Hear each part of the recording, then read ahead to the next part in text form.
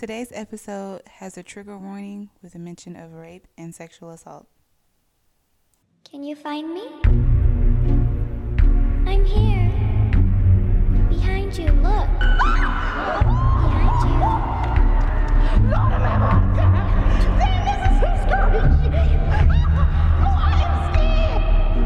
Don't be scared. I just want to play a game with you. Hey y'all, welcome back to another episode of This Some Scary Shit. I know what you're thinking. I've been gone for 2 weeks. It's starting to get hot here in Korea, so I had to commence my little hot girl summer. Well, hot girl spring or sizzle girl spring, because we ain't hot yet. We ain't that hot yet. But I was just trying to, enjoy a couple of my weekend, and I just lost some track of time. But I'm back with episode 10. I am so sorry for my listeners who have been looking. I'm going to do better. I'm going to try. I am going to do better. So without further ado, let's get right into it.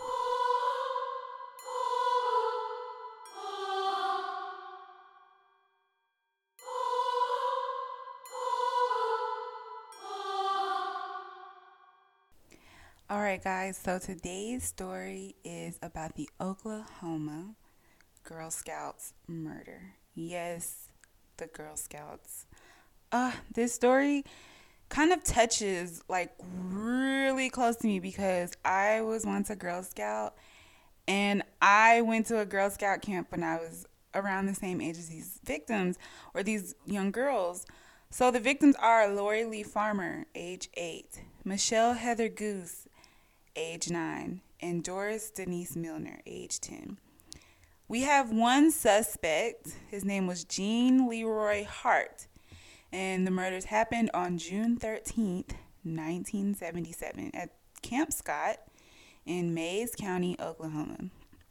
So you send your children to camps in hopes that they receive an experience of their lifetime, meeting new friends, participating in various activities, and spending their summer days away from school and their parents.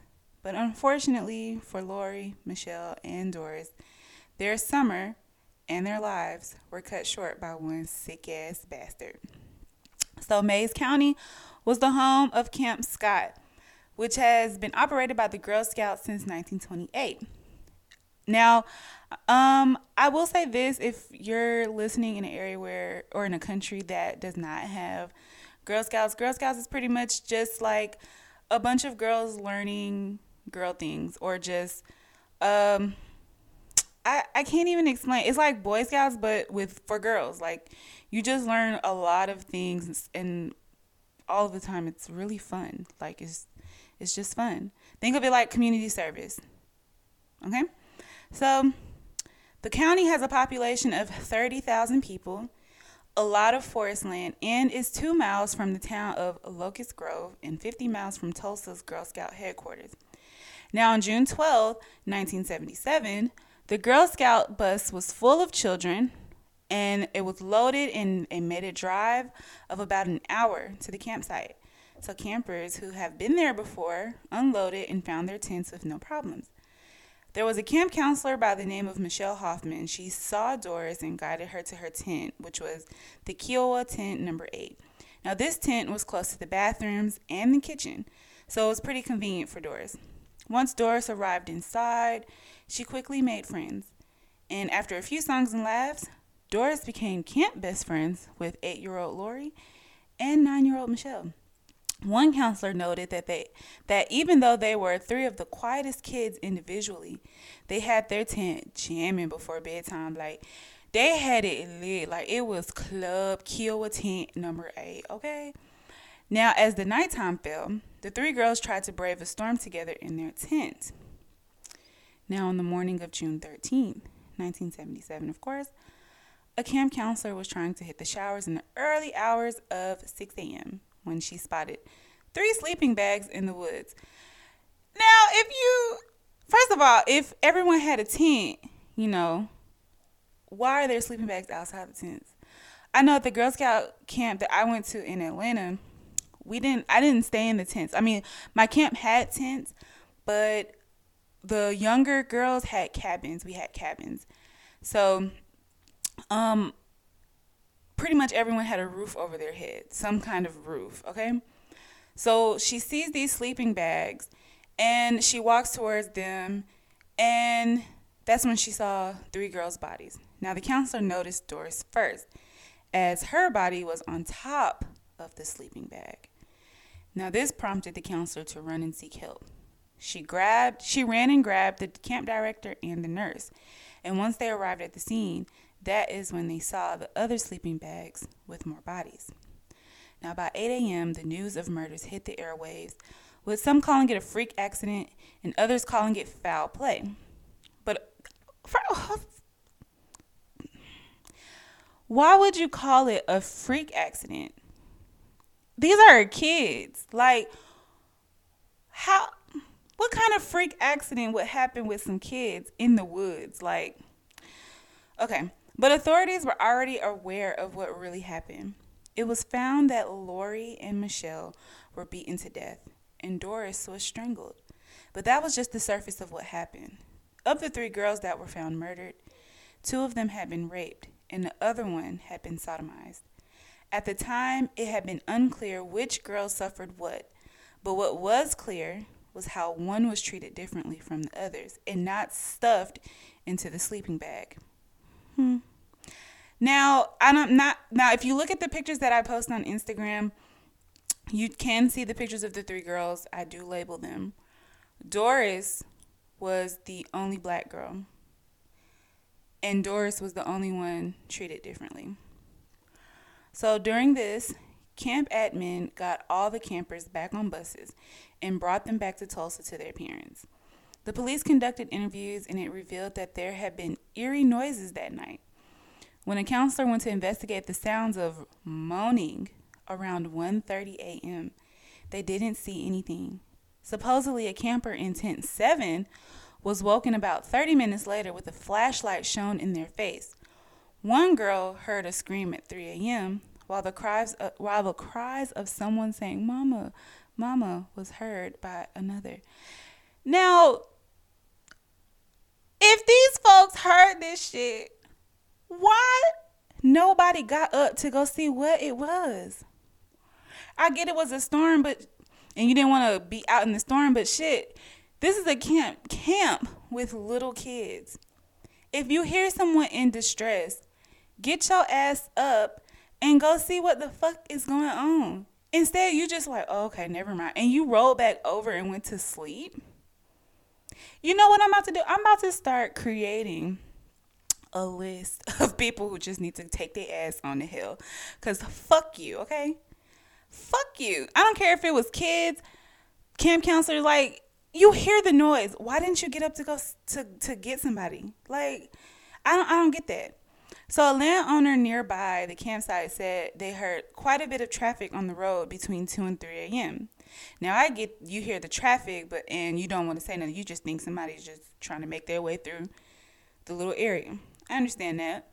Going back to the crime scene, it was covered in blood and had been wiped around with a mattress and some towels. There had been footprints inside and outside the tent, but each print varied in size. The killer or killers left behind duct tape, cords, and a flashlight. Now, authorities did find a print on a lens, but they failed to identify who it belonged to. What was most triggering was that the murders had been planned for months. And how did they come to this conclusion? I really want y'all to hold y'all seat on this part, because I'm going to go on the biggest rant. It may not be that big, it may not be that long, but I'm going to cuss this person to fuck y'all. So in April of that year, a counselor's cabin was ransacked, and somebody left a note behind that read, "We are on a mission to kill 3 girls in one tent." And it was signed by, quote unquote, the killer. And the goddamn camp counselor treated this as a fucking joke. A joke. A joke. Why? would you treat something like this as a joke? First of all, lock the camp counselor up and send his ass and the key straight to hell. Because why? If somebody wrote a note saying they are going to kill 3 children, not girls, not just girls, 3 children in a tent, in a specific tent 1, and signed it the killer, I'm going to the police. I am going to do my job. I am going to find the protection for my campers. What I won't do is treat something like this as a fucking joke. A joke. You know what? I'm really surprised they did not list the camp director at the time's name, because I would have said his whole name and ripped his ass a new one. I'm so pissed. I'm pissed. So there was a lot of miscommunication about the things going on during the investigation. The sheriff, Glenn Weaver, at the time, claimed to have found the murder weapon, but the DA, Sid Wise, said otherwise. Now, at the same time, police dogs located a cave 2 miles from the camp, and it had a flashlight battery, glasses that could have been stolen from the camp, and pictures of women that helped officers to link them to a man named Gene Leroy Hart. They also saw in the cave some writings on the wall that read, "The killer was here, bye-bye fools," dated June 17th, 1977. Now, let's get into Gene Leroy Hart. He was a convicted rapist and a kidnapper. He was already in jail, but at the time, he had escaped from the Mays County Jail in 1973, and he was believed to be sheltered within the local Cherokee community. They were able to track him down 5 years later, and after using $1.2 million of taxpayers' money. And he was found in a Cherokee cabin. Now, this was regarded as the largest and longest manhunt in Oklahoma history. Although there was no evidence to solidify Hart to the murders, members of the American Indian movement argued that the sheriff just wanted to find a scapegoat to pin the murders on.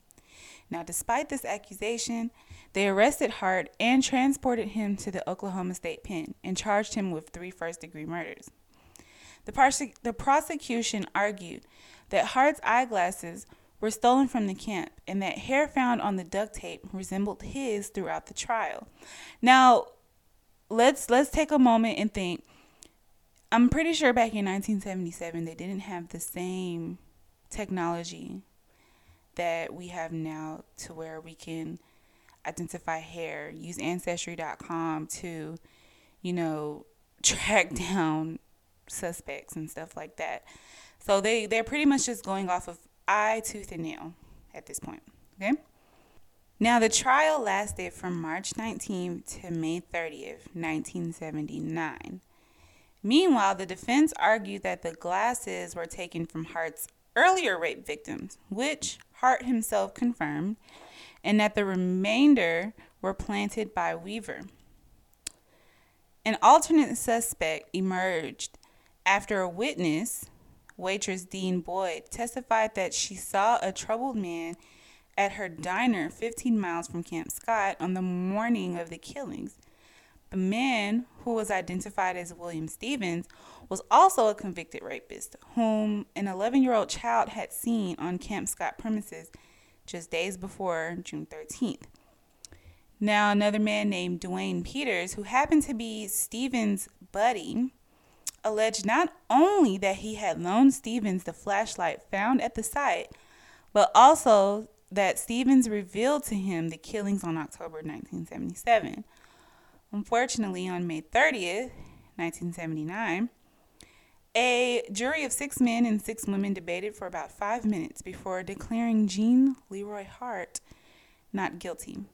And even if Hart did do the crimes, despite this acquittal, he still had 305 years of his 308-year sentence left to serve from a previous charge. So he was still going back to jail because he was already in jail and they're catching him. They were just trying to tack on another charge for him. At this point, even if he did do it, he was still going to go to jail. So on June 4th, 1979, the son of a bitch died of a fucking heart attack. What an easy way to cop out, bitch. So there has been some updates since Hart's acquittal and death. Nothing else about the Stevens guy. They really just wanted to pin everything on Hart. Unfortunately, they found him not guilty, but he still had to go back to jail. So he still had a life sentence, but he only died literally a month later, a month after the acquittal.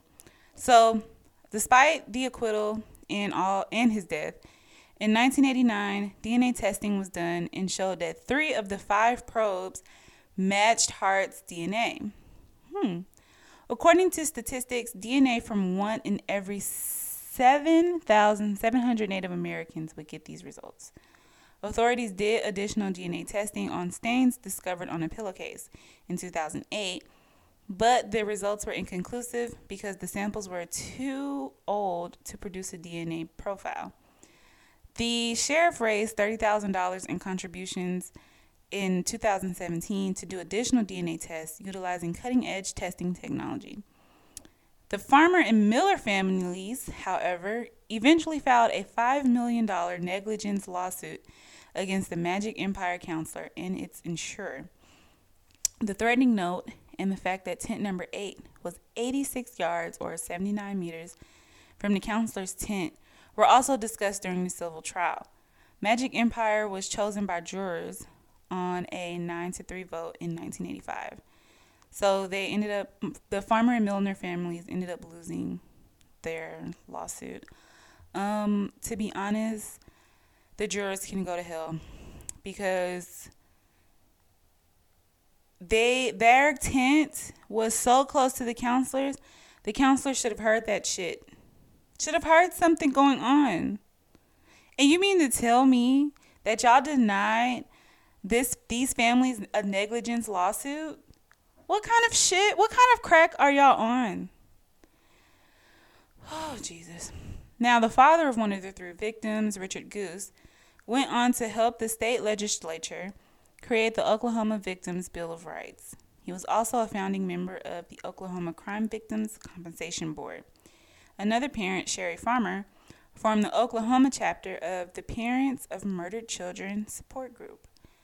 Unfortunately, till this day, this murder still remains unsolved. We don't know who did it. As far as suspects, it was only 2, and one of them's dead. So I will pray for the families because, like I said in the beginning, this story touches home. Like, I went to a Girl Scout camp, and I'm pretty sure my parents were scared to let me go. Like, I went for 2 weeks back to back. I actually went to the same camp 3 times. And I went with the church Girl Scout group, and then I went by myself without my Girl Scout troop, and I met some wonderful people. I still have some of the things that I've created from the camp. Honestly, that was a awesome experience, and I don't want, if you're listening to this story and you have kids that are in Girl Scouts, don't let this story deter you from sending your kids to the camp. I'm pretty sure since this story, they buffed up security, made it much more safe, made it to where people cannot come onto the campsite and if they're not allowed to. Also, Camp Scott did end up closing down for good because of these murders. It was not going to survive after this big, this big case. So they decided to close it down. I'm really surprised that they didn't close all the camps down, but I'm pretty sure that they took the proper measures to make it more safe and more enjoyable so that these, future girls can enjoy their time. So with that being said, send the camp director to hell. send the jurors, all the jurors, from that negligence lawsuit. Not the three jurors, but not the three jurors that voted for them to win. The 9 jurors that wanted them, that told them they didn't deserve shit. They can go to hell and kiss my ass. And that's all I'm going to say. Next case. All right, so today's Reddit story is from Reddit user Hello Kitty 13, and it is titled "My Soulmate Visits Me, but I Don't Know Him." So this is different. So it's not like one of them demon stories that I've been reading about. This one is about pretty much dream visitation. I've never had this before. I've had dreams where like I've seen people I don't know. But I mean, of course, they're real, but I don't know them. So let me start the story. This all started around 2020. I, female 18, would have weird dreams about a boy that I didn't know.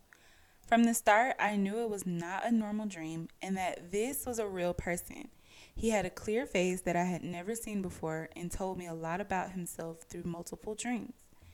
Eventually, these dreams stopped appearing daily and turned into a monthly thing. I've been happily dating my boyfriend for almost a year now and have no intention in breaking up with him. However, a professional psychic friend of my mom was able to perfectly describe everything my boyfriend had ever done wrong and or right to me. My mom didn't have this info. Nobody but me and my boyfriend did. And told me that I should enjoy the relationship for as long as I could because my real soulmate was still waiting on me. And me and my boyfriend wouldn't last forever. I asked him for the name of this person, which was the same name the boy from my dreams had given to me. A name that I had never heard before except from that dream boy. I have never told him or anybody else about the dreams or the name. Let's give a fake name for the boy, which will be Paw. Literally, this is written. So this is what she said, Paw, P-A-W. Like I mentioned, I have a boyfriend who a couple months ago suddenly blurted out the same name. My old friend Paul contacted me again, and other various stories about this friend of his. I asked him what ethnicity or race Paul was, since in my dream he was clearly Asian. Paul is Asian, was his answer. It freaked me out because clearly this has to be the same person that came to my dreams and the psychic had told me about. It scares me because I'm so happy with my boyfriend, but Pa is coming very close into existence now. Even though the psychic said I would end up with Pa instead of my boyfriend, I don't want to. I don't know what to do as I know the universe's will is what happens. For now, I have no idea how it would even happen or even why. If I'm happy, why does it need to go wrong? I'm just very confused and wanted to share it with people who would take me seriously. I have not yet met him in real life and do not wish to either. It feels like this Paul is just here to wreck my relationship. Soulmate or not, I do not want him. Whew, girl. I would have honestly left that alone. I wouldn't have asked the psychic about nothing. I would have left it alone because it'd be different if she wasn't in a relationship. But she is. And this person that she's dreaming about that she's never met is her boyfriend's friend. Do you know how fucked up the universe can be sometimes? Because this is fucked up. Now imagine if she followed the universe's will and it happened to be fate. How would her boyfriend feel about this? Now, okay, first of all, this is not a relationship advice thing for this episode. We're strictly talking about dream visitation. It's weird. It's so weird. Not weird like ill weird, but it's so weird that, you can dream about somebody you've never met and this person is actually real. And you don't know what to do. You can't approach them. You can't search them on Facebook. I mean, you can search them on Facebook, but I mean, shit. They might be trying to hide. They might be have a different name on Facebook. You never know. Now, somebody in the comments said, read up on twin flames and the journey. Just because they share a name doesn't mean his friend is the same guy from your dream, so try to relax. Did you read anything she said? She said it's literally the same ethnicity, same name. Like, who? Okay. Don't weird out the friend because you're having an existential crisis. If it happens to be the guy from your dream, just stay calm and don't try to press beyond politeness. Just because you're meant to be with a twin flame doesn't mean it will 100% happen. You still have free will. For now, try to block the knowledge that you'll end up breaking up with the current boyfriend from your mind and focus on this relationship. We all have more than one soulmate. Sometimes you meet your twin flame and don't end up together, and instead end up with a true soulmate. If you're happy, be happy. There isn't a universal law that you have to be with your twin flame in this lifetime. It'll happen when it's meant to, but you can't force it, and you don't need to make it happen. Just let life play out the way it will, and focus on what's making you happy now. Don't wreck your life over a guy, no matter who they are. Okay, so I agree with everything other than the first sentence. So I had a twin flame, and I honestly thought he was my soulmate. But, you see people's true colors once you get older, and you just don't want to deal with their shit anymore because you've grown. But they want you to be the person that they're used to. And I really thought that this person was my twin flame, like my soulmate. And it's so weird because with this person, I was literally looking at when I first met them, I was literally looking at myself. I was like, golly, we are the same person. And then we got to know each other, and then 7 years passed, and I had to let it go. But I'm kind of glad I didn't settle down. I'm kind of glad I went through a phase where I matured and I saw that I didn't want to deal with it. Like I said, this is not supposed to be a relationship thing. We're talking about twin flames and dream visitation. I've never dreamed of somebody like that's continuously popping up in my dream. Now, I do see faces in my dreams that I don't know who they are. They're just, background people. But I've never really, you know what? I haven't dreamed in a long time. It's been a couple months since I've actually had a dream, or that I've dreamed and remembered it. I usually try to lately I have been, when I dream, I write it down, write down exactly what I remember from the dream and then what happened the night before. And it really helps me to understand what my subconscious is telling me, and I kind of make the changes in my life where it sees fit from there. And of course I do the research, blah, blah. But this is awesome. I think I'm going to try to find more visitation dream Reddit stories. But it's a good little story. I hope that she doesn't delve too much into this, simply because she does have a boyfriend, and the guy that she's dreaming about happens to be her boyfriend's friend. So I'm going to save this one and try to come back if there's an update. I'm going to end the show right here. Thank you guys so much for listening. Like I said, I am going to do better with the episode uploads.